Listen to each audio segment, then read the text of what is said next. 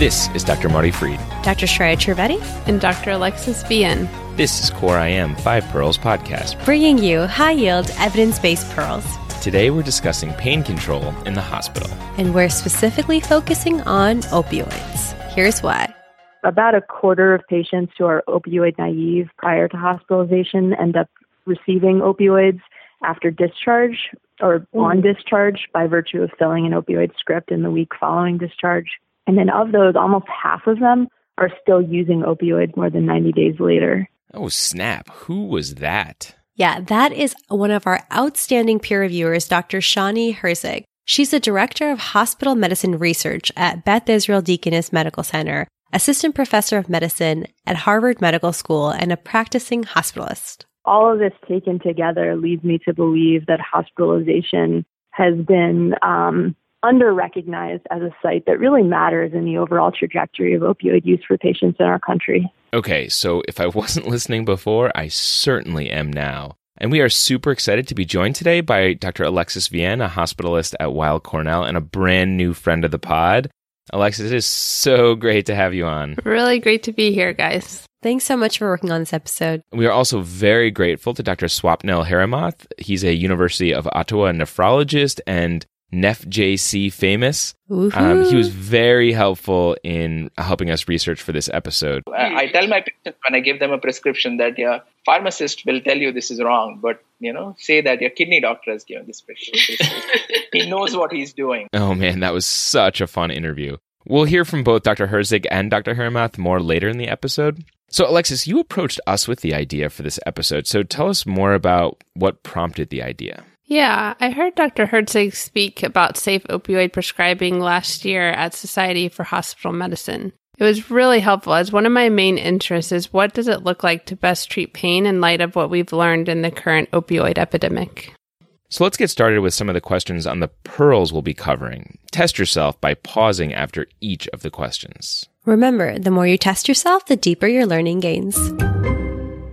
Pearl 1, non-opioid analgesics. How effective are non-opioids, and how should we measure successful pain control in the hospital?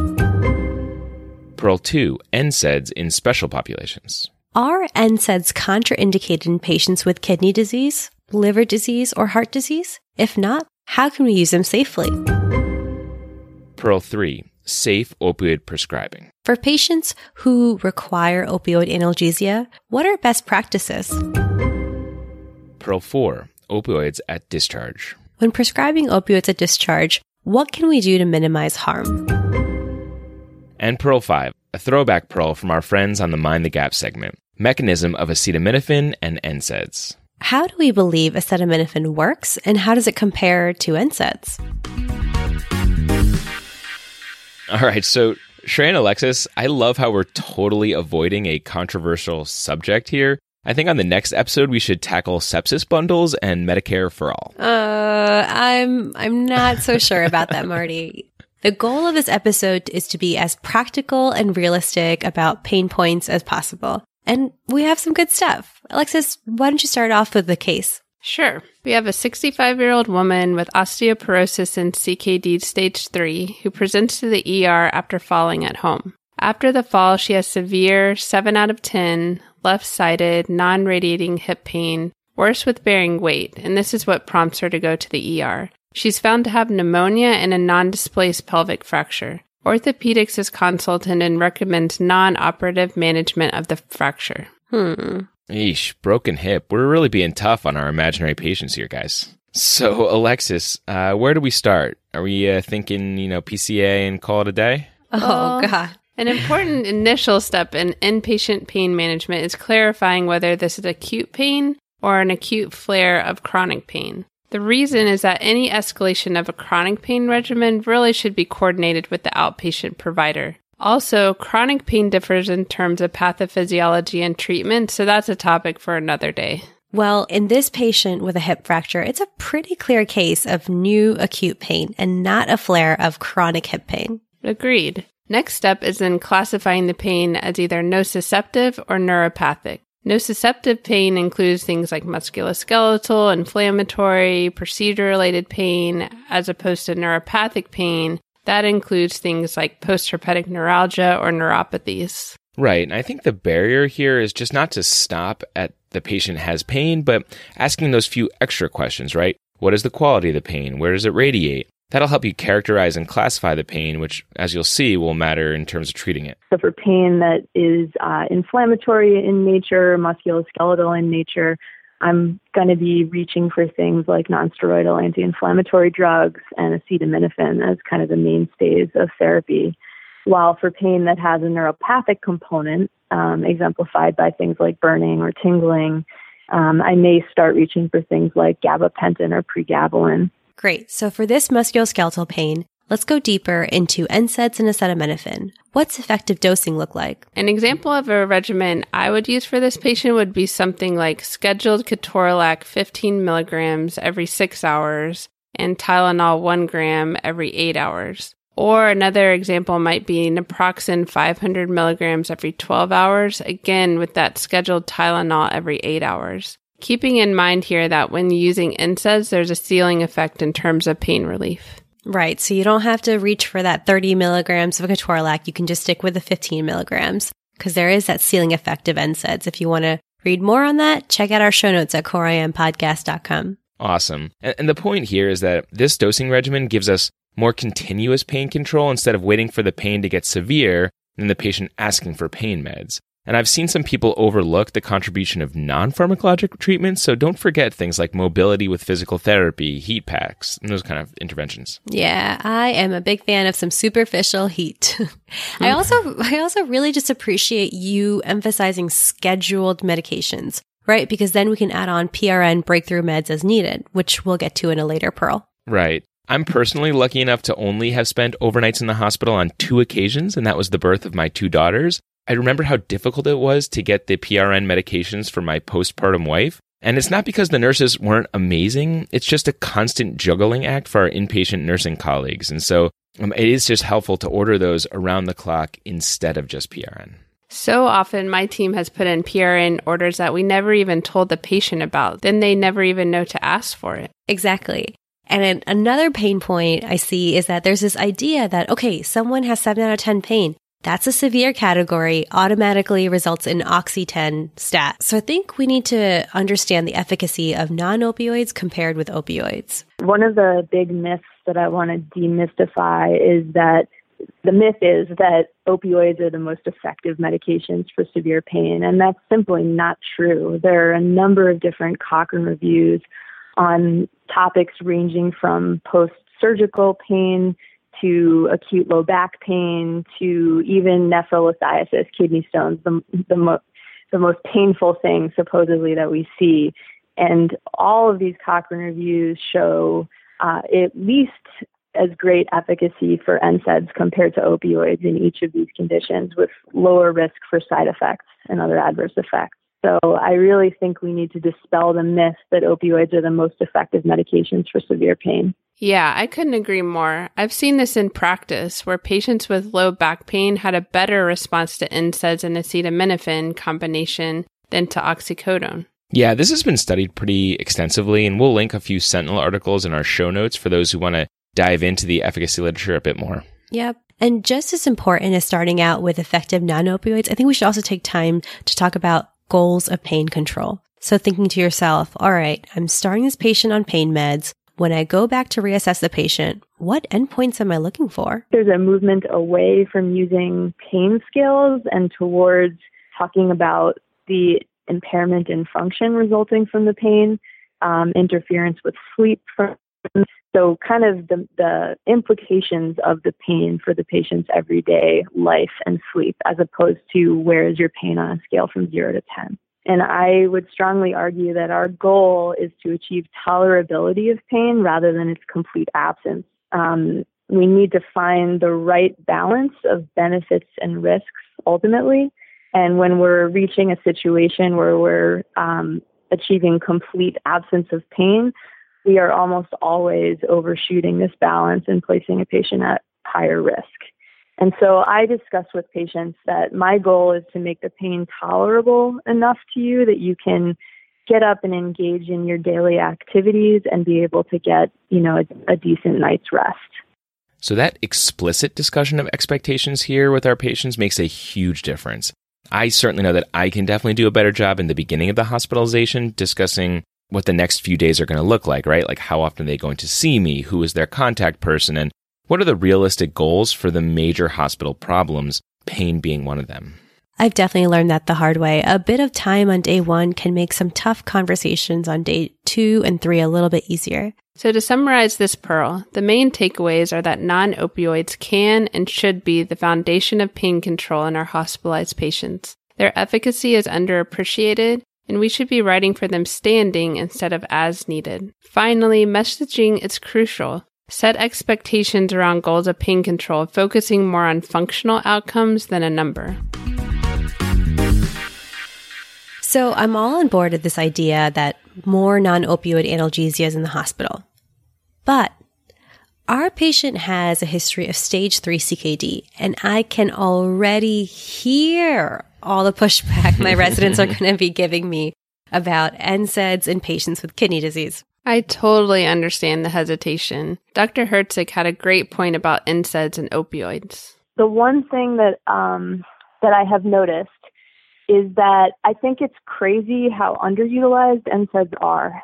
And I think that it stems from both an underestimation of their efficacy and an overestimation of their risks.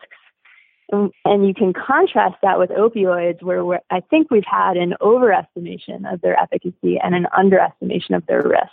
All right. I need to replay that twice because it sounded so good and the paradox is true. If we think about it, the risk of renal complications in NSAIDs has been taught very early and reinforced throughout our training. And we often forget when we opt for opioids over NSAIDs, we're making a risk-benefit choice. And Dr. Herzig did a really nice job in our opening clip explaining that a major risk of inpatient opioid use is ongoing outpatient opioid use. And this is in addition to the known risks of respiratory depression, sedation, constipation. So let's spend a little bit of time on the risks of NSAIDs. Quick question. Do you guys remember how NSAIDs cause AKI?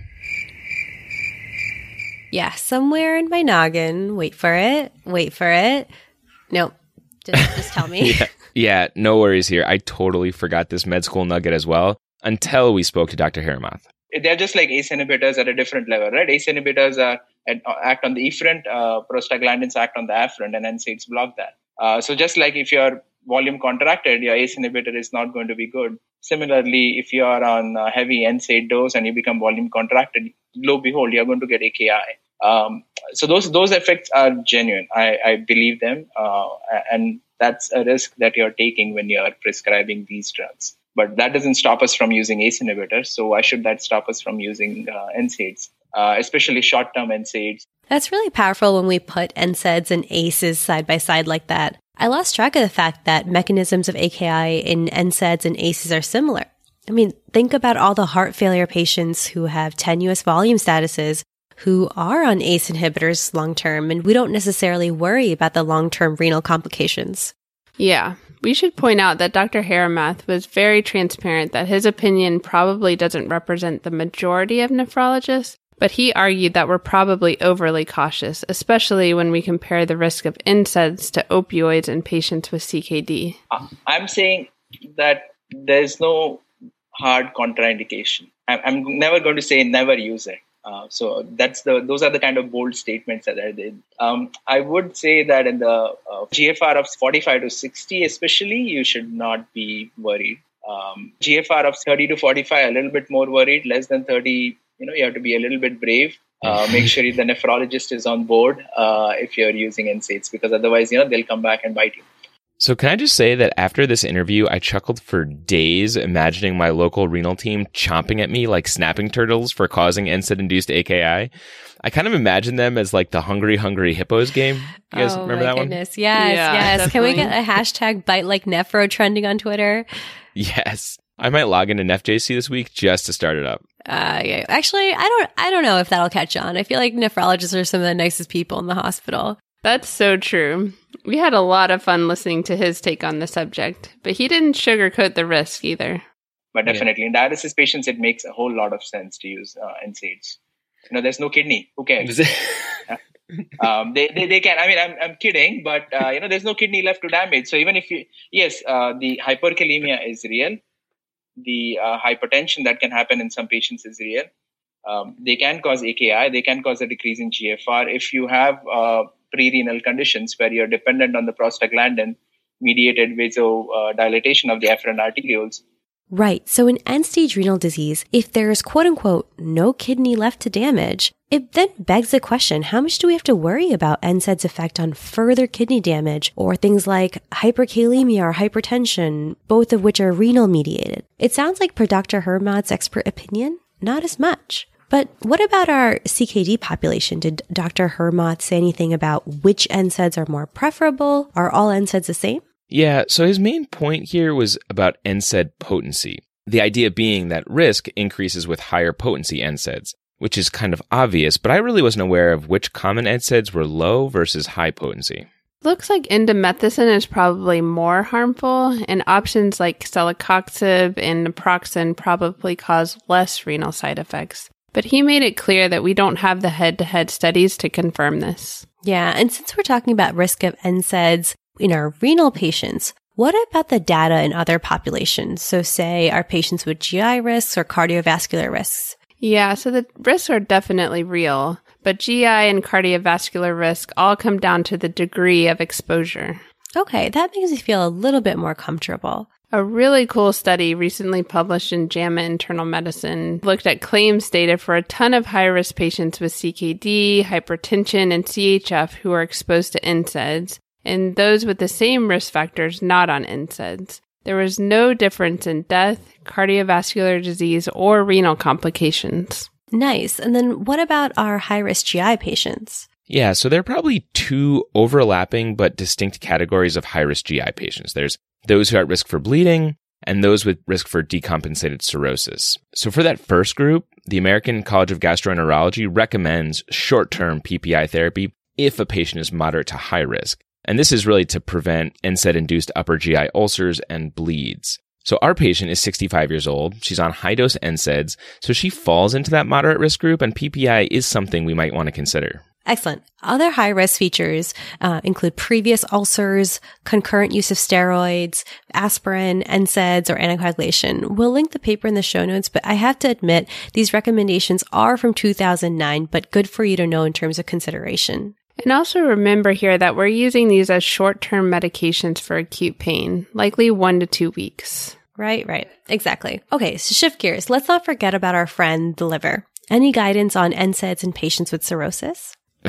Right. So cirrhosis makes many medications more challenging to use because of the altered drug metabolisms. And in general, NSAIDs are no different. So what I found was that patients with decompensated liver disease are much more dependent on that prostaglandin-mediated renal perfusion. So in patients with ascites, using NSAIDs increases the risk for AKI. One other thing to keep in mind with patients with cirrhosis is the increased risk of bleeding. This is obviously especially in patients with known varices. All right, so let me summarize what I'm hearing here. NSAIDs are generally safe and probably underutilized in patients with CKD, especially those with stage 3 or 4 CKD.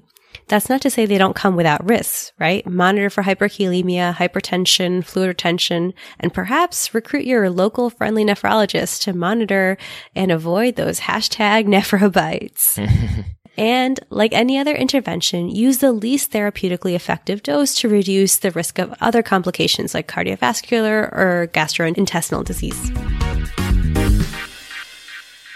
Just a quick word from our sponsor. We all want to eat healthier, but let's be honest, between our busy schedule and the endless prep and cleanup, it feels kind of out of our reach. We often are aiming for better nutrition, but end up compromising for quick fixes that are anything but healthy.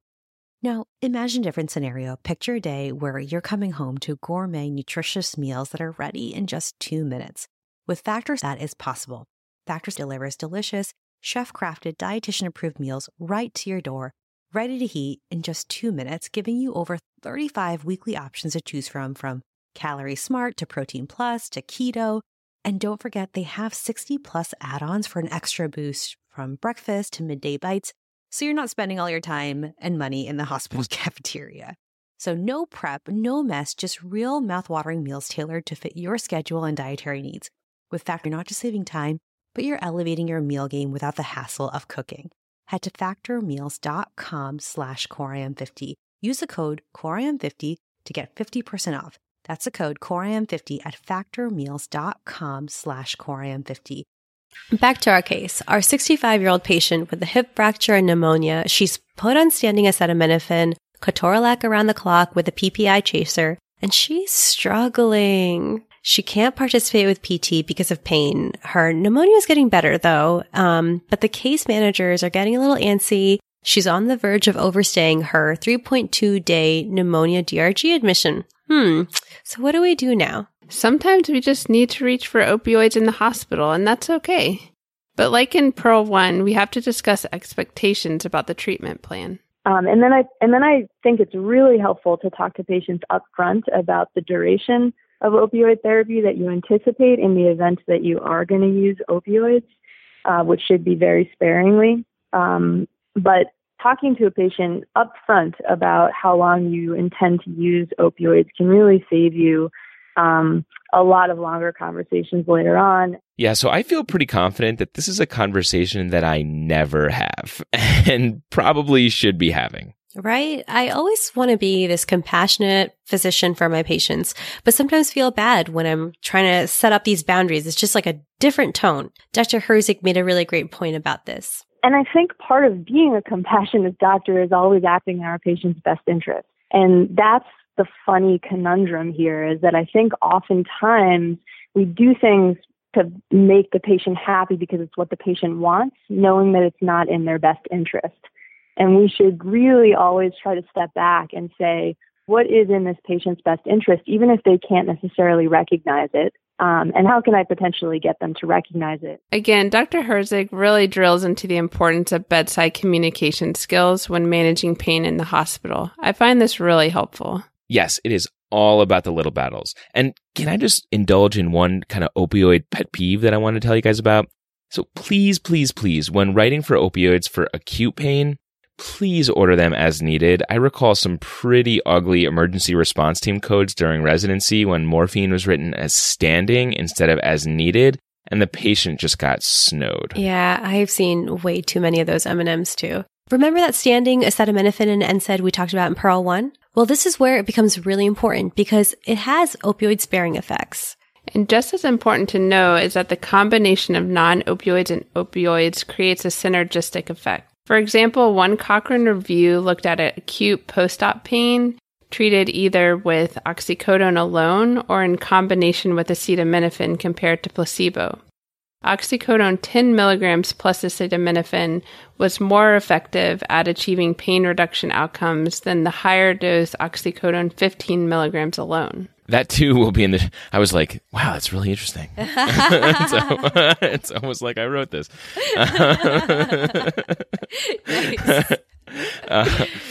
So that too will be in the show notes. So a question I have is, how do we decide which opioid to use? Which specific opioid probably isn't quite as important as selecting the right dose, the right route, and the right duration of use. Depending on the circumstance, I think really the most important principles are use the lowest dose of oral opioids in short-acting formulation for the shortest duration possible. And I come back to that over and over again. Right. So studies show that as opioid doses and duration of prescriptions increase, the risk for overdose mortality increases. That's why the CDC guidelines specifically address dose and duration. So it sounds like adding 2.5 milligrams of oxycodone every 6 hours as needed to the acetaminophen would be a good option for our patient. And remember, since we scheduled the acetaminophen, we want to avoid Percocet or other combination opioids to reduce the total risk of acetaminophen toxicity.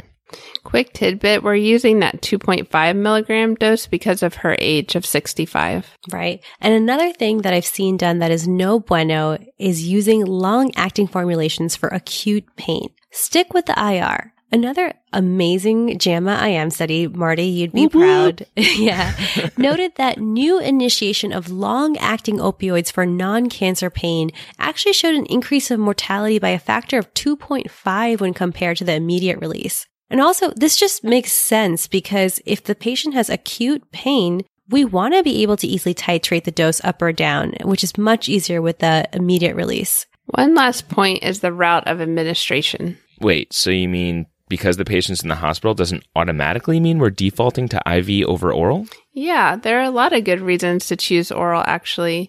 Even though oral meds have a little slower onset, we're only talking about 15 to 30 minutes compared to IV.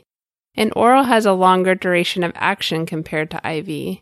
And we want to avoid more extreme peaks and troughs, and therefore end up exposing our patients to less opioids overall. Okay, so moral of the story, if they have the gut, use the gut. Yes, great. All right, so let me summarize what I'm hearing with this, Pearl. Number one, expectations are crucially important when starting opioids for inpatient acute pain. Before prescribing, discuss how long you're planning on writing medications, and don't fall into the trap that you're not being compassionate clinician by doing so. When choosing a specific opioid, adding a base of acetaminophen will help reduce the total opioids needed and actually is synergistic and augments pain control. Also, use the lowest dose and duration of oral formulation to provide longer coverage compared to the quick off, quick on IV formulations. All right, case update. So with 2 to 3 breakthrough doses of 2.5 milligram oral oxycodone, our patient was able to participate in physical therapy and is now ready for discharge. And it looks like at this point, she will need a short course of oxycodone when she's discharged. What's the best way to go about this? One thing we see emphasized with safe opioid prescribing at discharge is that it's important to make sure there's a conversation with the primary care provider. So as a primary care doctor, this is music to my ears. Few things are more frustrating than squeezing in that post-discharge transitional visit only to realize that my patient has been started on Percocets and now expects me to keep that train going. Right. Again, this is a communication issue. The main things we want to reinforce at discharge is that our expectation is that this acute pain episode will continue to improve. We expect the patient will be able to take less and less medications over time. But I would wholeheartedly agree with the statement that we should make sure that primary care physicians and other longitudinal providers understand the intent of any prescriptions that we write at the time of hospital discharge, as well as how long we anticipate the patient to actually need opioid therapy. How often are we actually having these pain management discussions during a handoff to a primary care provider? Yep, and we know that hospitalizations increase the risk of chronic opioid use. So a few minutes of handoff communication can really be helpful for all parties here, right? It can lessen the unease that an inpatient provider might have discharging a patient on opioids. And then on the flip side, the outpatient provider, it gives them a heads up on what the patient's condition was and then expectations that were there when they got the opioids on discharge. This last pearl is a pithy one. So in summary, we encourage all of our discharging clinicians, whether they are in the inpatient units, the emergency departments, or in the ICUs, to communicate pain management conversations to the primary care provider by email, phone, or maybe even in a chart message. Then, on the outpatient side, if the pain continues for a longer duration than expected, it might be up to us to kind of reconsider what is the etiology of this pain and is a further workup indicated at this point. All right, so let's recap our pearls before jumping into the throwback pearl. Pearl 1. We have non-opioid tools that we can use to treat pain effectively in the hospital. When measuring response, function-related outcomes can give us a better indication of pain control than pain scores alone. Pearl 2. With careful monitoring, we can use NSAIDs in many patients with chronic kidney disease in the acute setting. Try to use less potent NSAIDs like naproxen, and maybe involve the nephrologist if you're using them in patients with more advanced CKD. The same idea of the lowest dose apply when using NSAIDs in patients with cardiovascular or liver disease. Pearl 3. Safe opioid prescribing starts with a discussion of treatment goals and duration up front. Then we can use low-dose, oral, short-acting opioids for the shortest duration possible. Also, we combine opioids with non-opioid adjuvants like acetaminophen and NSAIDs to create an opioid-sparing and synergistic effect. Pearl 4. We can minimize harm when prescribing opioids on discharge by communicating the expectation and conversations you've had with the patient to the primary care provider. So, on to the throwback pearl. Today, we're thrown back to an episode by our sister segment, Mind the Gap, who covered the mechanism of acetaminophen. What do you guys remember about how Tylenol and NSAIDs work? There's a lot of nuances here, but what I remember is that acetaminophen and NSAIDs both likely inhibit COX enzyme from making prostaglandin, and it's prostaglandins that cause fevers. Exactly. And I think the cool thing was understanding where in the body each works. And then that helped explain why NSAIDs are an anti-inflammatory and why acetaminophen doesn't have anti-inflammatory properties. Exactly. NSAIDs act peripherally to block the COX enzyme and reduce inflammation. Acetaminophen acts more centrally, so it's not a good anti-inflammatory medication. Right. And Dr. Tony Brau also released an awesome tutorial in conjunction with the Mind the Gap episode. He covered, again, acetaminophen, pain control, and fever reduction. So I definitely check that out. Yep. And to loop this idea of Tylenol, NSAIDs, and fever to our episode on pain management, I think there's one little nuance we should cover. I've been told, I don't know about you guys, to not put patients on scheduled acetaminophen and NSAIDs because we can mask fevers. But I don't know so much about that. What do we do about our lady with pneumonia who has pain from this hip fracture? Right. I've definitely heard this. I think if it's a patient where the diagnosis is uncertain, the presence of fever could be useful, and you might not want to mask the fevers by prescribing acetaminophen and NSAIDs. But honestly, masking a fever is unlikely to be clinically relevant in the majority of our cases, especially in a case like this where the source of infection is clear. We also have other markers to monitor infection, right? We can monitor weight count, we can monitor heart rate, among other things. Yep, definitely. Let's help her pain with some non-opioids. We know her pneumonia is going in the right direction. Right on. Awesome. All right. So that's it for our episode. Check us out on our brand new website, CoreIMPodcast.com. Tweet us at CoreIMPodcast. We're also on Facebook at CoreIM and Instagram at CoreIMPodcast. And if you enjoyed listening to our show, give us a review on iTunes. It really means a lot. We put a ton of effort into these podcasts, so we'd love to hear from you. You can also send us an email. Our address is hello@CoreIMPodcast.com. Let us know what we're doing right, and more importantly, how can we improve? And always, opinions expressed in this podcast are our own and do not represent the opinions of any affiliated institutions. Do not use this podcast for medical advice. Instead, see your own healthcare provider for medical care. At Parker, our purpose is simple. We want to make the world a better place by working more efficiently, by using more sustainable practices, by developing better technologies. We keep moving forward. With each new idea, innovation, and partnership, we're one step closer to fulfilling our purpose every single day. To find out more, visit parker.com/purpose. Parker, engineering your success. As humans, we're naturally driven by the search for better. But when it comes to hiring, the best way to search for a candidate isn't to search at all. Don't search, match with Indeed. When I was looking to hire someone, it was so slow and overwhelming. I wish I had used Indeed. If you need to hire, you need Indeed. Indeed is your matching and hiring platform with over 350 million global monthly visitors, according to Indeed data, and a matching engine that helps you find quality candidates fast. Ditch the busy work. Use Indeed for scheduling, screening, and messaging so you can connect with candidates faster. And Indeed doesn't just help you hire faster. 93% of employers agree Indeed delivers the highest quality matches compared to other job sites, according to a recent Indeed survey. And listeners of this show will get a $75 sponsored job credit to get your jobs more visibility at Indeed.com/podcast. That's Indeed.com/podcast. Terms and conditions apply.